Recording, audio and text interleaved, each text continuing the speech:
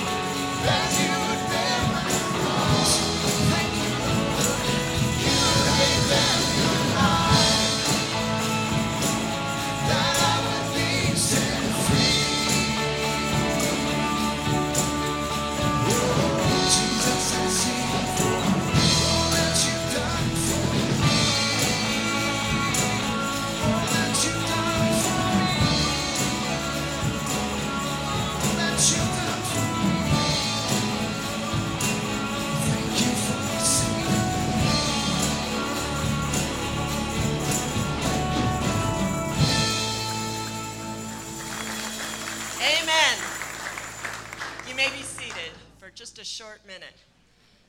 Welcome, everyone. We are so blessed to have you in worship with us today. And if you are visiting for the first time, we would love to get to know you better. Please take a moment to fill out the Connect with Us slip. It's in the back of your bulletin. If you give us your email address, we will put you on our weekly email list so you can be kept informed of all of the wonderful things God is doing in and through this church. We want to come alongside you and help you take those next steps in your walk with Christ wherever you are in your faith journey. And if you would also visit our guest information table out on the patio, we have a Bible for you and other goodies that you can leave with today and go home and read through so you can know more about who we are and more how you can fit into this big story here. A couple things that I wanted to just highlight. First of all, we are a church, as you know, that is rooted in God's Word, and we believe that only through studying God's Word do we discover who God is, who we are, and just more about that abundant life that Jesus came to give us. And one of the ways that we educate and help you understand the key foundational truths of the Christian faith is through the class Pathways. Pathways is held a couple times a year, and it starts next week here at the church. Diane and Phil Jemmett have been leading this class for us for the last few years. And many people have gone through it now, and it's just transformational, truly. Diane and Phil go way back to Campus Crusade, where they led Bible studies on university campuses, and then they now lead our Wednesday night Bible study that's very well attended. They'll be doing Acts this year, starting September 20th. I'll give that a plug too. But Pathways starts next Sunday in room 2 during the second service, 10:30 to 11:45, and it's open to new believers, non-believers, and mature believers who just want to know more how to articulate what they believe, why they believe it. So it's a fabulous class. You'll learn more in your bulletin. There's a sign-up sheet out on the patio. Please join us for the next 8 weeks in that series, okay? And then secondly, we are also a church rooted in prayer. And we know that many of you parents, you've just sent your kids back to school, and with that comes new territory and fresh challenges, and there's all sorts of doubts as a parent and just worries and anxieties, and we want to come alongside you and strengthen you in your wisdom and your courage as your kids go into the school year, because ultimately we want them to come out of their school year just with Christ rooted in the center of their lives. And so we want to lift you up in prayer. We're going to have a parent prayer night here on October 6th. This is for parents of infants through 18-year-olds. We will have a program that evening for those up to 5th grade. And it's a free dinner and time of prayer and coming together where we'll pray over your kids and over you as parents. So the details are in your bulletin. Please come and join us for what promises to be a very meaningful, rich evening. Okay? That's all I have right now. Let's stand, greet the people around us, and we will continue worshiping the Lord together.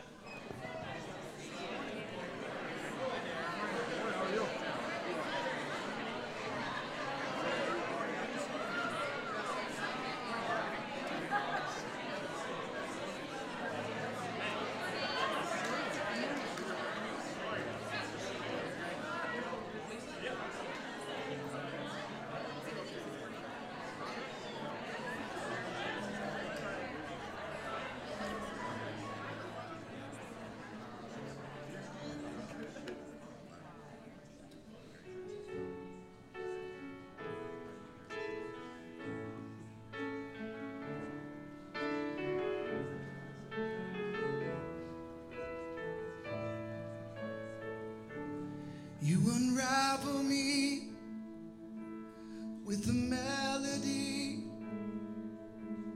You surround me with a song of deliverance from my enemies till all my fears are gone. And I'm no longer a slave to fear, 'cause I am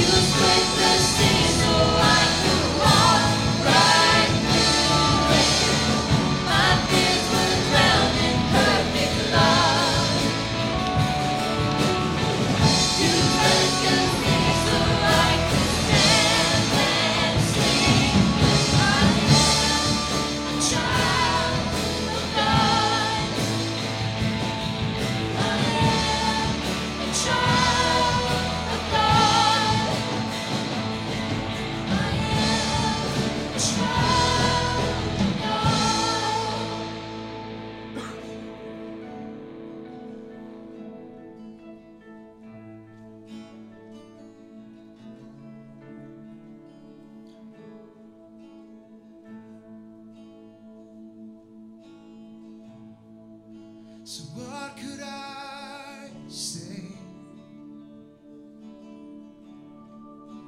What could I do but offer this heart, oh God,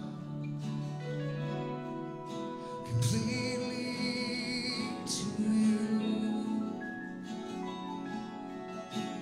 What could I say? What could I do but offer this heart, oh God, completely to you?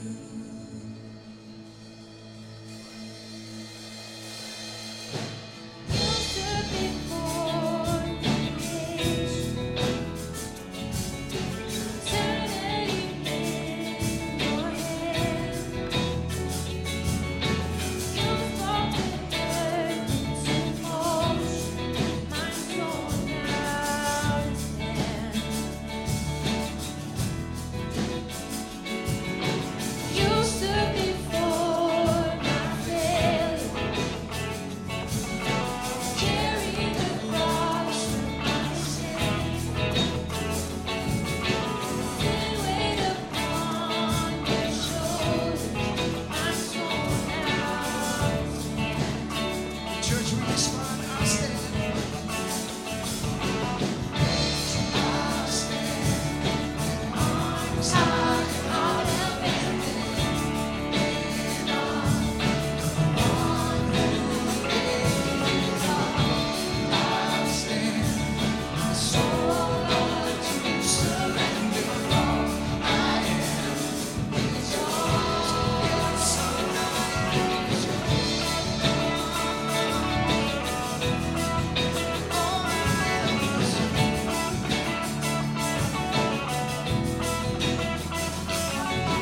All walked upon salvation. Spirit of life in me. It's time to declare your promise. My soul now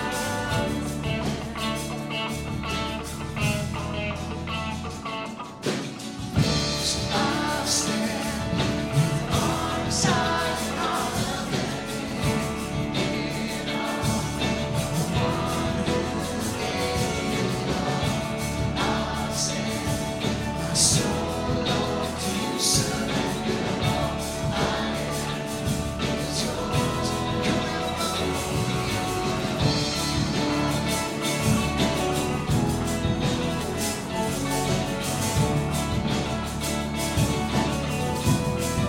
So what could I say?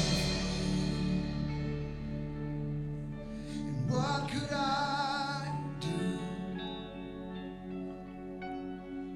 but offer this heart, oh God, completely to you? What could I say? What could I do but offer this heart, oh God, completely to you? When we sing at church, come alive. I'll stand. I'll stand. Arms high and all of lean on the one who gave it all. I'll stand, my soul, Lord, to surrender all I am is yours. Yes, all I am is yours. All I am is yours.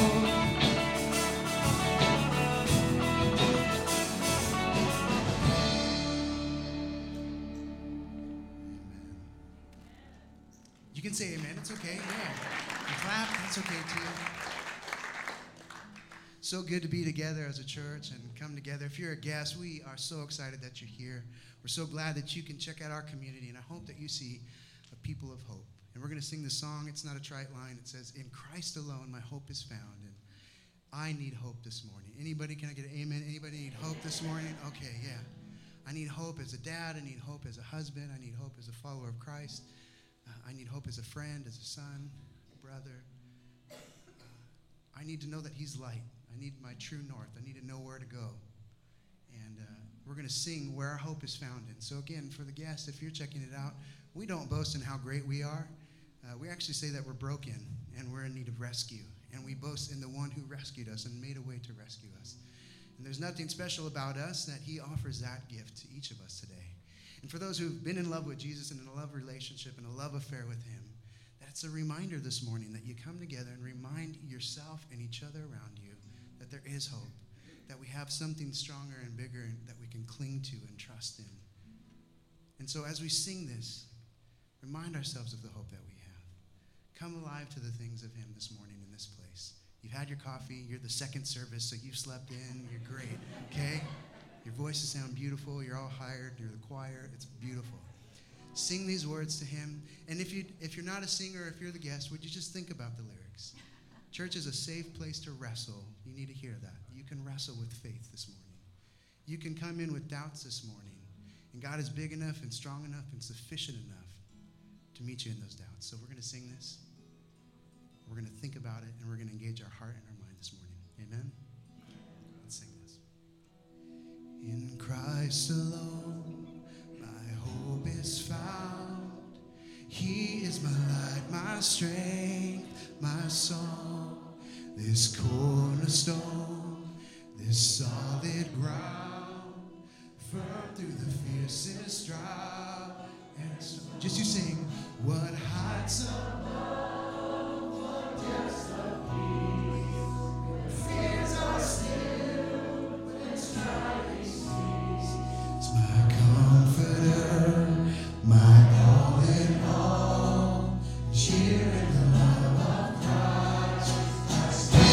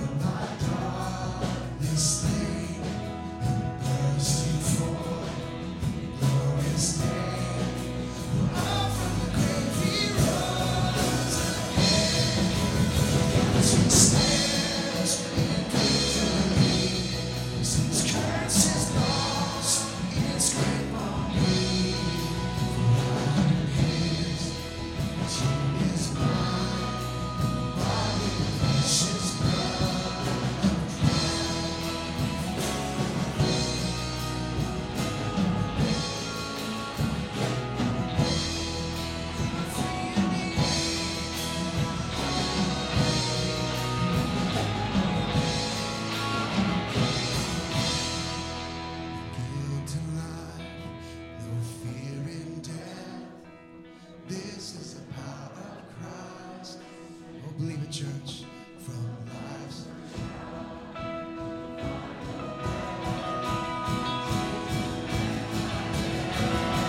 May it be, come on. Can ever pull me from his hand till he returns or calls me home. We're here in the power of Christ.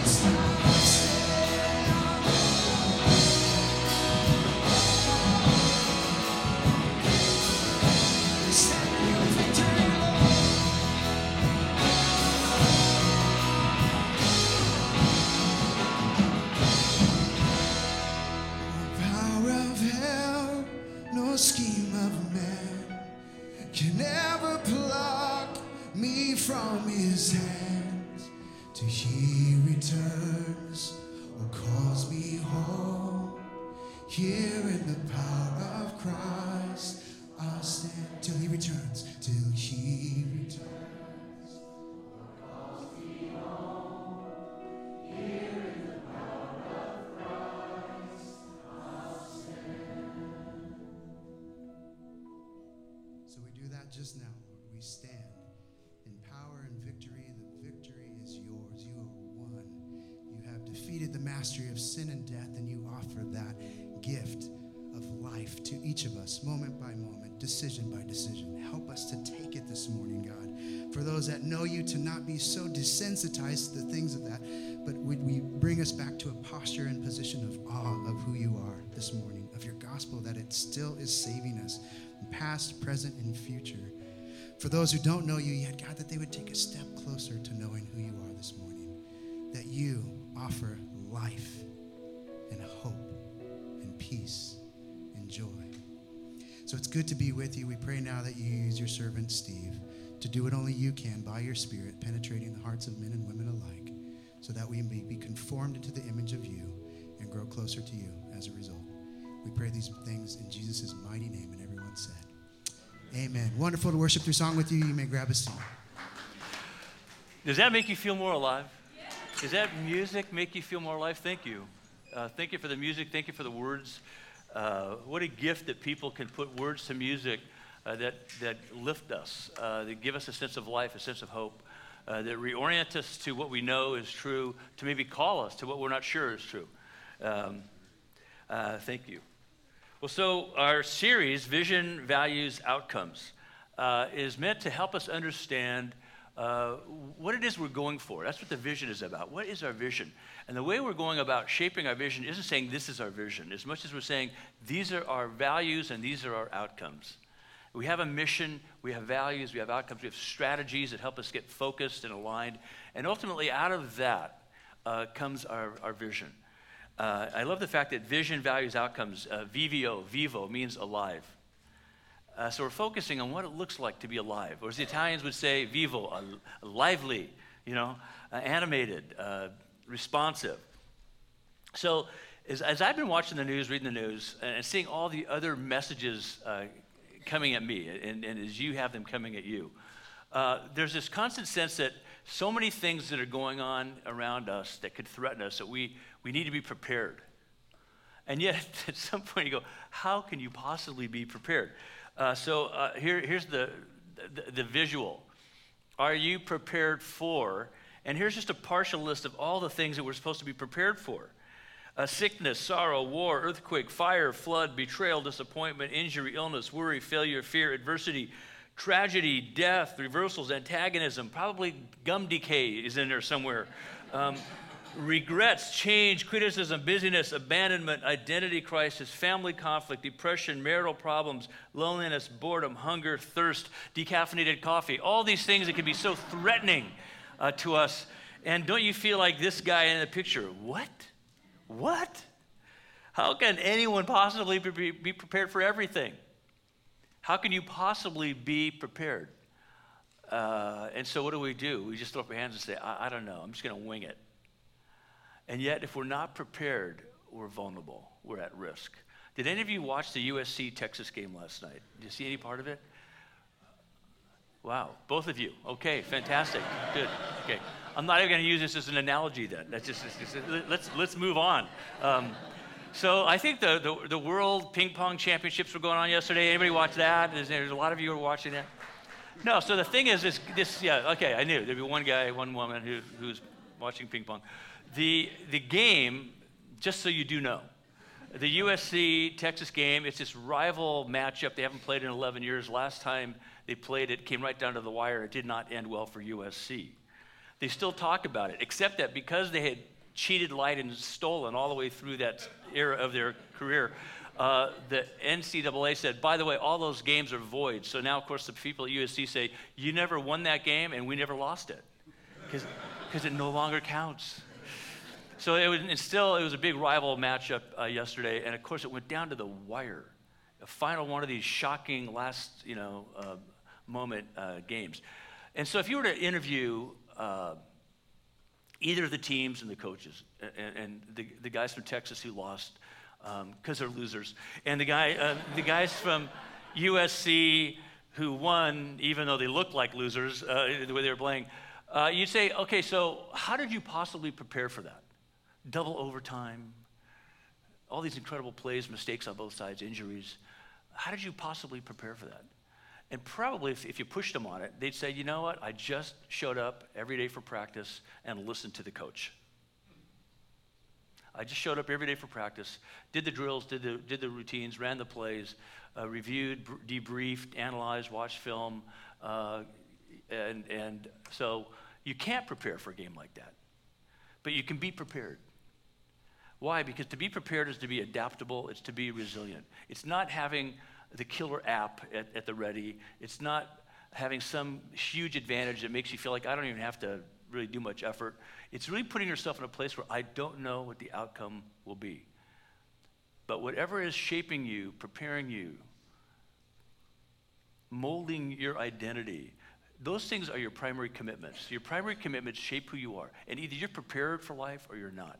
Because there's too many things to account for us to be adequately prepared for all the things that are going to come at us. And so our mission as a church, we think, is the best way for us to be prepared. And that is to equip everyday people to walk with Jesus every day. To equip everyday people to walk with Jesus every day. And now that might be shocking to you. You think that's kind of a lame way of preparing. Except that we've found that if we are walking with Jesus, it's like walking with your coach. It's walking with that person who is your best guide in life.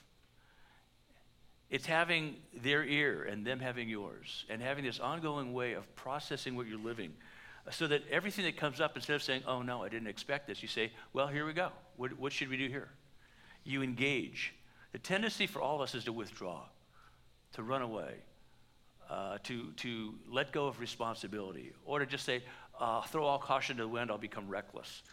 But God wants to prepare us by equipping us to understand who he is and what it means to be who we are, to be fully alive and present to him, therefore fully alive and present in the world. Last week we talked about our core value number one, everybody needs Jesus, which is kind of a tough way to start off a series because you immediately offend probably half the people showing up who say, I'm not sure I believe that, everybody needs Jesus. Isn't that sort of a subjective, personal thing? Even if you're a believer, some people will say, I'm a believer in Jesus, but I don't think everybody needs Jesus. That sounds too offensive, provocative. And we're saying, actually, it's so core to who we are. If you remove that, we don't know who we are. Not because we need religious props or cultural traditions to give us a sense of who we are, but the life that Jesus brings makes all the difference. And the way we described it last week was this: Jesus came to rescue and restore. He came to rescue and restore. All of us need to be rescued and restored. Again, those might be fighting words. They were to people in Houston or Florida up until recent events. Who knew you needed to be rescued from a flood that nobody had ever seen before? How can you be prepared for a flood that nobody had ever seen before? A hurricane of a magnitude most people had never encountered before. The scope of which nobody had ever imagined before. An entire state. I was at a party last night, standing in line, waiting at the street taco vendor, and guys were talking about family members who had been overwhelmed and their livelihood, their well-being threatened by the floods in Florida. The taco guy starts talking about his family in Florida who have lost everything. And plus that, they don't have flood insurance. They not only needed to be rescued, they have no assurance that they will be restored. So all of us are saying, okay, I guess at some point, if I'm humble enough, I'd say I might need rescue and restoration, relief and redemption. And so this is what Jesus came to do. Not to rub our nose in our sin, but to say, I'm here for you. I love this amazing monument in Sao Paulo, in Brazil, looming over the entire city. That's an incredible place. If you've ever been there, a beautiful place, and yet it's a mixed bag, right? You see this incredible statue towering over that gorgeous place. To the far left, though, of that picture are favelas, these incredibly horrible shanty towns and slums, where life is cheap, and kids and anybody not strong enough are routinely abused and suffer all kinds of indignities. And yet these beautiful gleaming high-rises and super wonderful places, you think of Ipanema.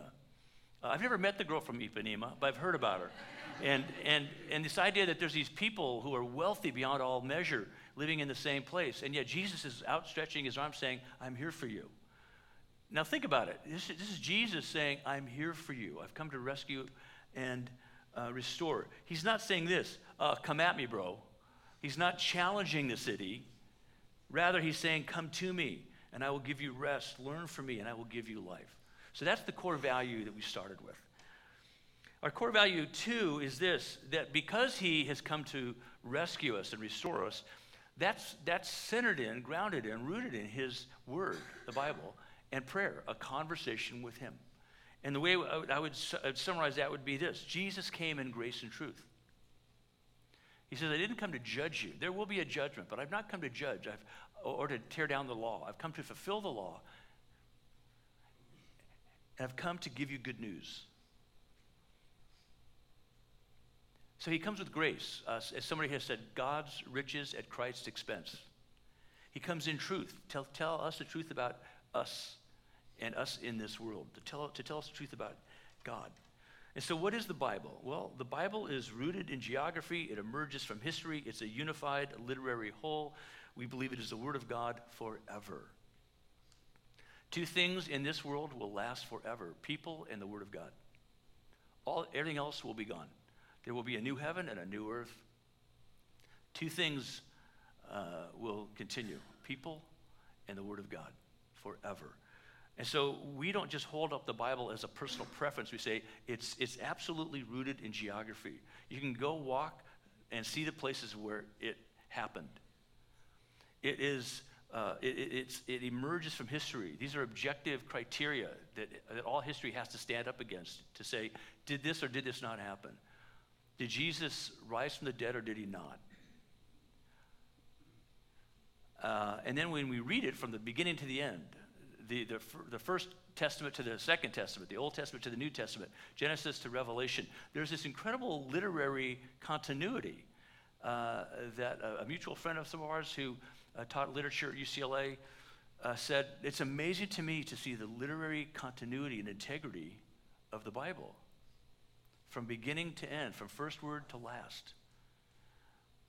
And so we're convinced that it's rooted in geography, emerges from history, it's a unified literary whole. We conclude that it's the Word of God.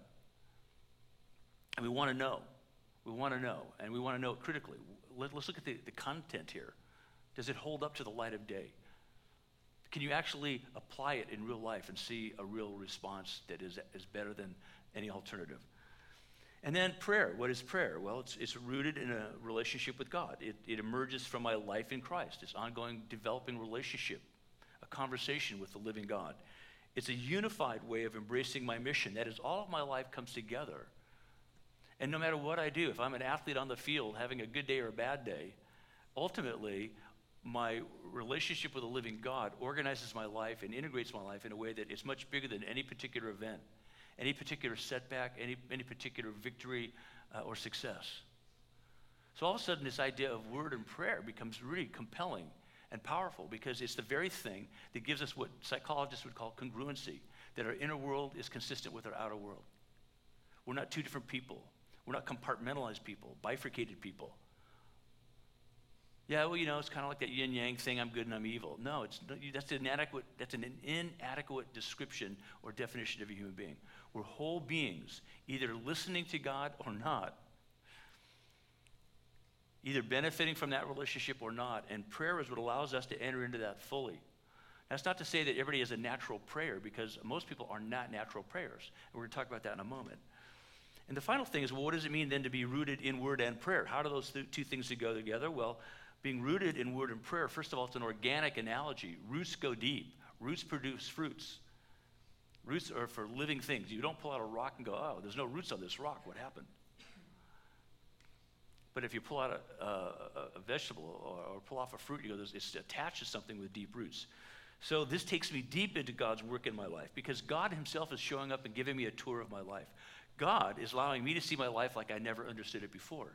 It's as if the house in which you live, the apartment in which you live, if the architect and developer came over to your house, came into your apartment and said, I'd like to walk you through where you live and everything surrounded it. And we'd like to tell you why we designed it this way or didn't design it in certain ways. We'd like to tell you what we were thinking to maximize your enjoyment, your experience, your capacity to thrive in this environment. It would blow your mind, wouldn't it? You'd have a new deep appreciation for the very place that you assume you know, the place you live.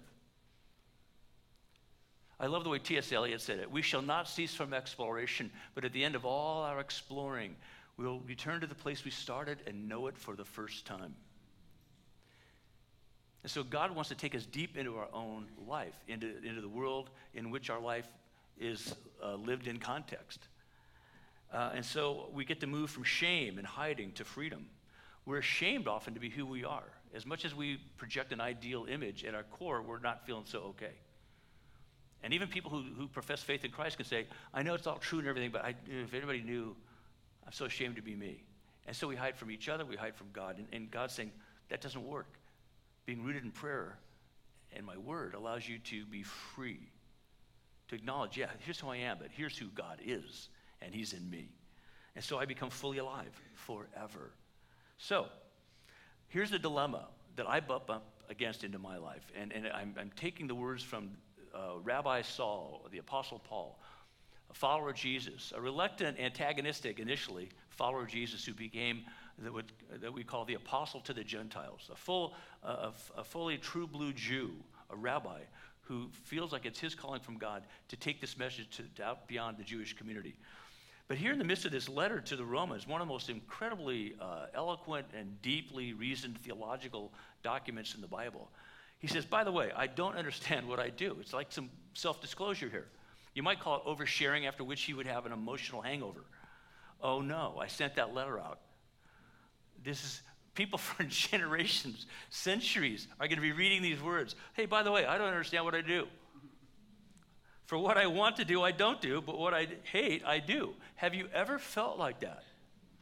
Are you married to someone like that, perhaps? I mean, is your parent just like this? Does this describe your child? I know what they're talking about. I don't know, I don't understand what he does.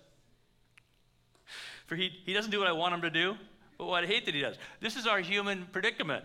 So Paul puts it right out there. And he says, what a wretched man I am, who rescued me from this body that is subject to death. Thanks be to God, who delivers me through Jesus Christ our Lord. See, this is my situation. I believe all these high-sounding, wonderful things, and yet at the end of the day, I realize I am a walking contradiction. I'm a walking conundrum. My life is a mystery wrapped in enigma, right? But he says this, therefore, because I'm saved, God's rescuing and restoring and grounding me in his word and prayer, there's now no condemnation for those who are in Christ Jesus, because through Christ Jesus, the law of the Spirit who gives life has set you free from the law of sin and death.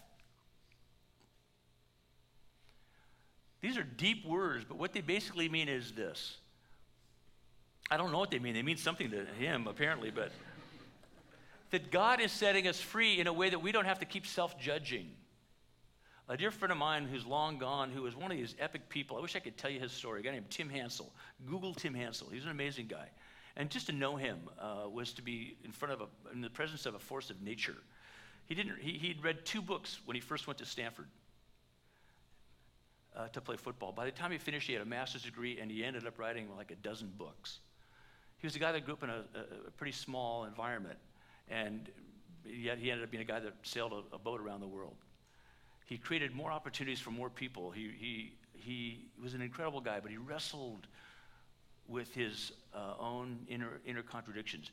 And one time, in front of thousands of people, he stood up and he said this, I'm learning not to should on myself. At the time he said it, in the 70s, people were going, I can't believe you just said that. They kind of missed what he said. And he said it again. I'm learning not to should on myself. I hope you can learn not to should on yourself. I should do this. I should be this. How about this? How about flip it and say, Lord, what do you want me to be? I know you're going to shape me in that direction. And so this is what Paul's saying to us. We've been set free. This law that he's talking about, the inevitable consequences of doing my own thing don't end well. But the law of God, the very powerful presence of God in me, transforms me. So he says in the same way, and this is where he gets into the prayer part, the Spirit helps us in our weakness. We do not know what we ought to pray for, but the Spirit himself intercedes for us through wordless groans. Do you ever feel like when you're praying, you're groaning, even if it's not outwardly groaning, but you're kind of in an emotionally groaning mode, a spiritually groaning mode, like, I don't know what to say. I don't know what to pray. I'm so angry right now. I want to pray that they would be destroyed. Or I'm so happy right now. I want to pray that it never ends. And if you've ever tried to pray in a group of people, many of you say, I could never pray in a group of people. Because in your mind, praying in a group of people is this spontaneous, literarily eloquent, mellifluous, composed in real time, theological, spiritual essay. Because you've heard people pray that when you think, I could never do that. I'd be like, Lord, for sure, just really want to, for sure, really just want to say lots of things for you, like you're awesome. And you feel like I'm not even going to go there. It's going to be so embarrassing when I pray, or I'm going to go, amen. But the fact is, if you did that, the people around you would say, yeah, me too. Me too. And little by little, we learn to articulate what we're feeling, what we're thinking, what we're learning, what we're yearning for. But the Spirit himself, God himself through his Holy Spirit, is the one who leads us and guides us into being able to articulate. And even at the end of our words, he carries us into the presence of God. He's already praying for us, preparing the way for us, and then gives us the capacity to grow into his word enough that we can articulate. You want to have good prayers? Read the Bible and pray what you just read. Let the Bible be your script for prayer. Not some automatic way, but just read it and say, all right, what does this mean for me? And I'll offer it up as a prayer in my own words. And you'll be set free. This is what the Spirit of God wants to do in us. So Paul says, what then shall we say in response to these things? If God is for us, who can be against us? And the quick answer is nobody. Because nobody has the authority to be against you. No one has the authority, and all people lack the moral authority to stand against what God wants to do in your life. And he says, Christ Jesus, who died, and better yet, was raised to life, is at the right hand of God and is also interceding for us. Who shall separate us from the love of Christ? What shall move us, right? What shall cause us to throw up our hands and walk away? Nothing and no one. He goes on, shall trouble or hardship or persecution or famine or nakedness or danger or sword? All the things you're supposed to be preparing for? Aren't you prepared for those things? Paul's message to us is God is preparing you for that because he's with you and stands with you and for you, and no one can stand against you. No one can separate you from his love. No, in all these things, we are more than conquerors through him who loved us. See, it doesn't make us arrogant and boastful. I'm awesome. What it makes us say is, he is awesome. I didn't know where to go after the flood, and then this happened and that happened, and I had no idea what my life was going to look like, and it's been restored. And so likewise, we say, God has rescued me, and he is restoring me. I was once a person who lacked hope. Now I have hope. I was once a person who was trying to fake it until I made it, and now I can just be me. I was once a person who was hiding from me and from everybody around me, and now I can be present to me and present to the people around me. I am free. I'm free to say, I don't know. I'm free to say, I'm sorry. I'm free to say, will you forgive me? I'm free to say, I forgive you. I'm free to say, I don't know, but I think God's word can tell us. I'm free to say, hey, help me understand this. You see the power of this? We're conquerors. Not dominating people, but we're conquering all those false gods, those false images of self that would rob us of the very thing God wants to give us through word and prayer. And so he ends by saying this, for I'm convinced that neither death nor life, neither angels nor demons, neither the present nor the future, nor any powers, neither height nor depth, nor anything else in all creation will be able to separate us from the love of God that is in Christ Jesus our Lord. Does that give you confidence and hope hearing that? I hope so. How do we know this? God's word. Why? Because we're rooted in God's word. We say, wow, what does God's word want to tell me? Oh, wow, that's a great message. How do we process this? Prayer. Well, Lord, thank you for that word. Lord, I pray that I can live into the reality of this. Lord, I had no idea that you were interceding for me. Thank you. Holy Spirit, thank you for giving me the words to articulate what otherwise I feel tongue-tied to express. And how do we apply this? We prayerfully apply God's word every day. Everyday people being equipped to walk with Jesus every day. We get to prayerfully apply God's word every day. We read it, and throughout the day we say, wow, well, I wonder what I'm going to face today that God's word is preparing me for. So are you rooted in word and prayer is my question for you. Am I rooted in word and prayer? How about personal Bible study, reading the Bible? Some people call it a quiet time. Start the day reading the Bible, or a more intensive study of the Bible. But if you don't have a plan, it's not going to work. You're going to poop out somewhere along Leviticus. You'd be, oh man, I'm just getting some steam up through Genesis. I hit my stride in Exodus. Leviticus, not so much. It's pretty much the electric car is on the side of the road where no plug is in sight.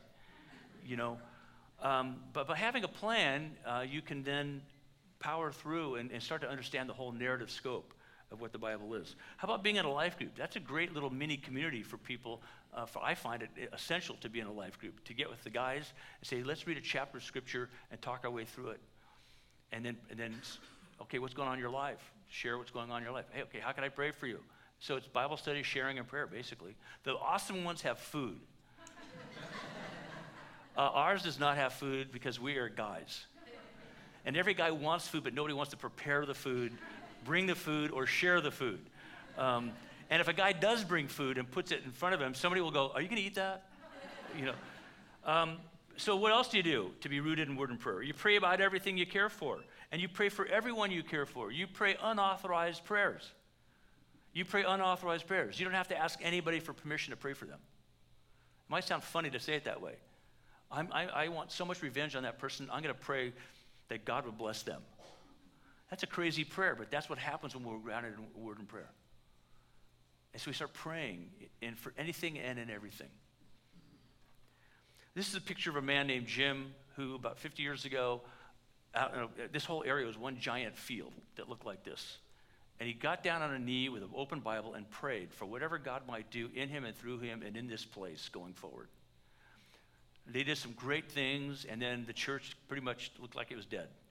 So they gave this church to another group. That group took it and tried to get it going and didn't do very well with it. So they sold it to a hapless, ragged, unwashed and untutored group of people, us. And I got to meet with this guy. Scott McClendon and I sat down with this guy about 4 years ago. He subsequently has died. And he said, well, tell me what's going on. And as Scott and I told him what was going on, it was like his eyes filled up, even as he was smiling. He goes, that's what I was praying for. That's what I said. When were you praying for that? He goes, oh, there's this crazy picture that was taken of me. And he sent me the picture. Because this is what I was referring to. I was praying that something like what you're describing would happen on this place. Grounded, rooted in word and prayer. We are most prepared for life when we are rooted in word and prayer. So Lord Jesus, that is our prayer. We pray it with confidence from your word. And in Jesus' name we pray. Amen. Thanks, Steve. That was very powerful. In just a moment, the ushers will come forward to receive our gifts to the Lord, our tithes and our offerings. If you are here today and there's something heavy on your heart that you would like prayer for, we are rooted in prayer, and we have people that would love to pray for you. You can go around the sanctuary to the front where we have a prayer garden, and there'll be someone from our prayer team there to say a brief word with you. And you can also write your prayer requests out in the back slip in the bulletin, and we'll send those out to our prayer chain, so you'll have many, many people praying for you this week. Heavenly Father, we thank you for your word. We thank you for what you teach us in your word. Lord, you give us each day our daily bread. Why do we know that? Because you say, trust in the Lord with all your heart and lean not on your own understanding. So Lord, we give back to you now because you have given so much to us. And we ask that you use these gifts, Lord, multiply these gifts to reach more and more people with that saving, wonderful saving relationship that you bring. In your name we pray. Amen.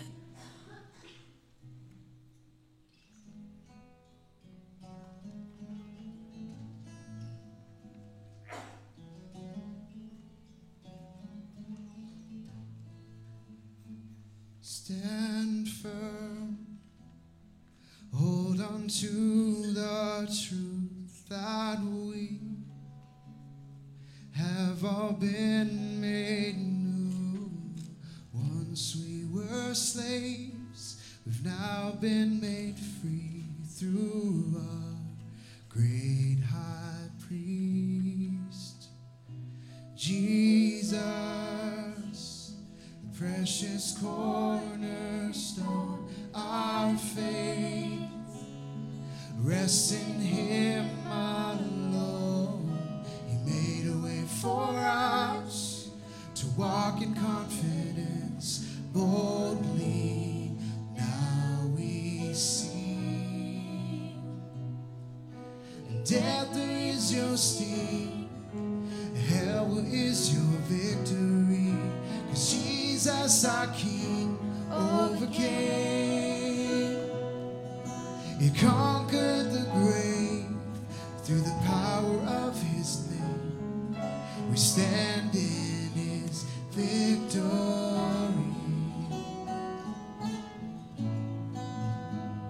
His victory. So let go of all guilt and shame. Our foe, he has no power to take the hope that we have in the resurrected King. To him now we cling.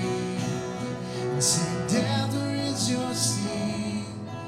Hell, where is your victory? Jesus our King overcame when he conquered the grave through the power of his name. We stand in his victory. And we will not be moved. We will not be shaken, for our hope is in you, God, in you. And we will not be moved. We will not be shaken, for our hope is in you, God, in you.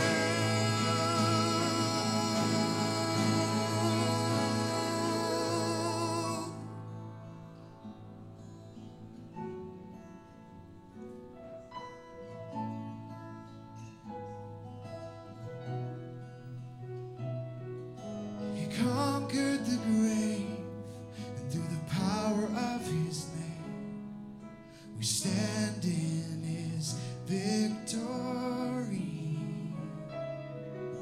We stand now victoriously.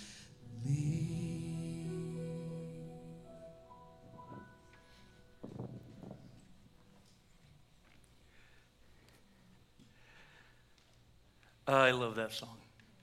I love the fact that Dom wrote that song. Don't you love that song?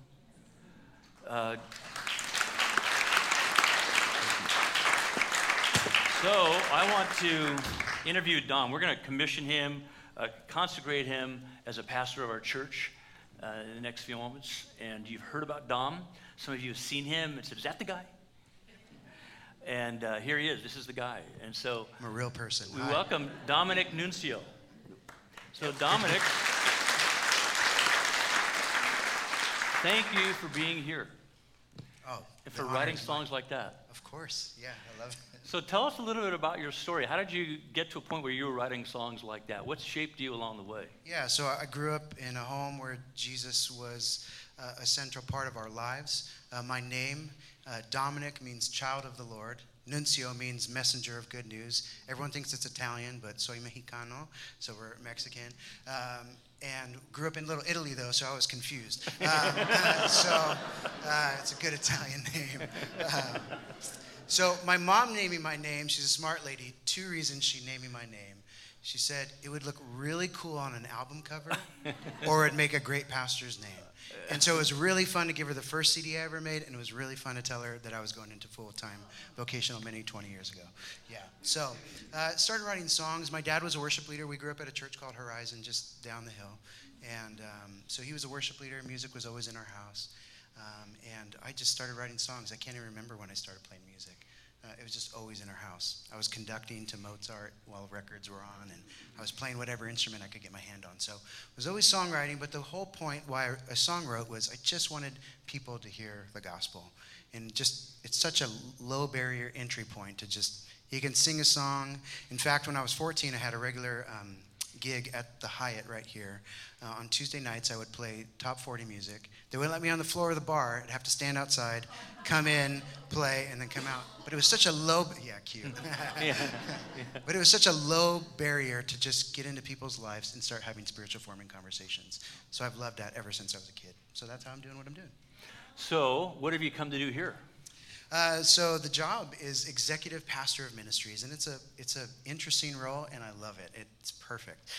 So it's basically, the best way I can say it is I'm the Swiss Army knife guy at the church, and I really want to help you do what you do great and take off all the things that you don't want to do, and I want to do that for everybody else too. So technically my job oversees children's, junior high, high school, young adults, families, small groups, discipleship in the church, worship. I'll clean a toilet here and there, but that's not my job. And then occasional preaching as well. That's it? Yeah. That's all you do? The job description was like a novel, but it was good. Yeah. Oh, so what are you most excited about in this chapter of your life as you come to do what God's called you to do, coming back to San Diego with Tara and Asher and Amalia? So, first of all, we're really excited to be back in our hometown. We love San Diego. We loved it so much that we felt over the years, we've been gone for 7 years now, that God was just calling us back to San Diego. And it was mystery. We had no idea, literally no idea what we were going to. And we said no to a great church that we were working at. We said, we're leaving in February, we told them. We left July 3rd and moved to an address we'd never been to no guarantee of anything. We just moved into mystery. We just knew God was calling us to come back to our hometown and renew a gospel movement. So because of that, we're so excited. We had no idea La Jolla Community Church even existed. But it's such a cool role that the church has just been so gracious, and the board has been so gracious to form and fashion for us. And so I'm really excited to just serve. What a wonderful team you guys have here. And I'm so glad to be a part of the team. And I hope I can just serve them, make them better, be the biggest champions of them, pray for them, give them guidance along the way with whatever experiences I have, and learn with them too. The role's never existed here, and I've never done it. So I'm changing diapers and greeting babies and singing songs. It's going to be amazing. So we're excited to do it all and excited to be a part of the church here. We're glad you're here. And you'll hear a lot more about the process that brought Dominic here over the weeks and months ahead, but that's enough for now, because what we want to do right now is ask anybody who's a trustee currently or has been a trustee or any member of staff to come forward and stand around Dominic. As Tara and Asher and Amalia come up and stand next to him, we want to commission him into this fantastic high and holy calling that God has called them to. It's my hot wife. And my son, he's going to be 11 tomorrow, so he's really excited to be here too. So just Yeah. come on up. So, question for Dominic. Dominic, you have shown in word and deed that you are a disciple of Jesus. You have demonstrated your calling serving Jesus Christ as a pastor among his people. You have committed yourself to faithfully serving this congregation. So, will you seek to serve the Lord and his people with humility, integrity, energy, wisdom, imagination, and love? I will.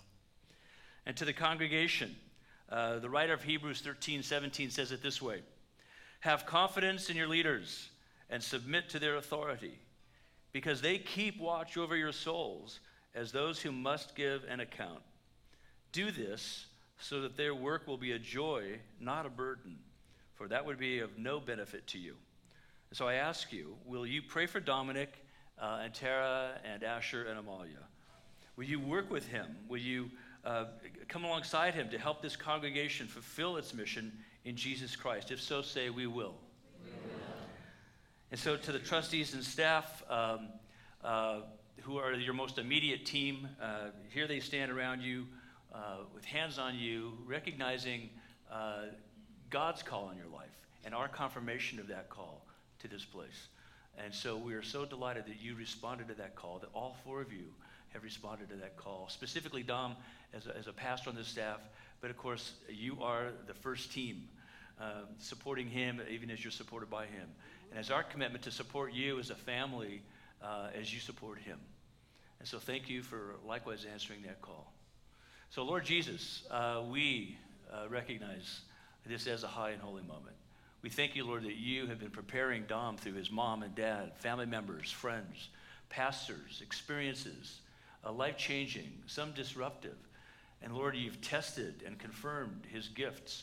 You've matured him as a leader among your people. You've given him a heart, not just for a congregation, but certainly that.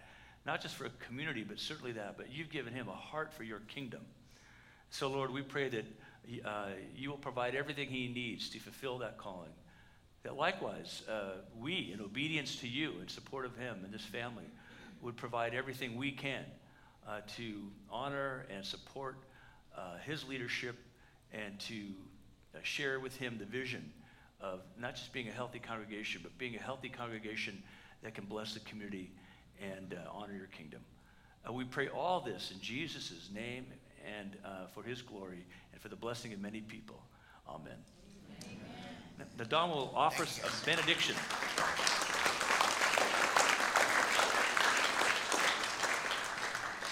Let's all stand together. Thank you for our welcome. We're so grateful for it. Really excited for this next season of LJCC. Here's the benediction. It's what I pray over my kids every night, so I'm just going to pray it over you. May the Lord bless you. May he keep you. May he make his face shine upon you.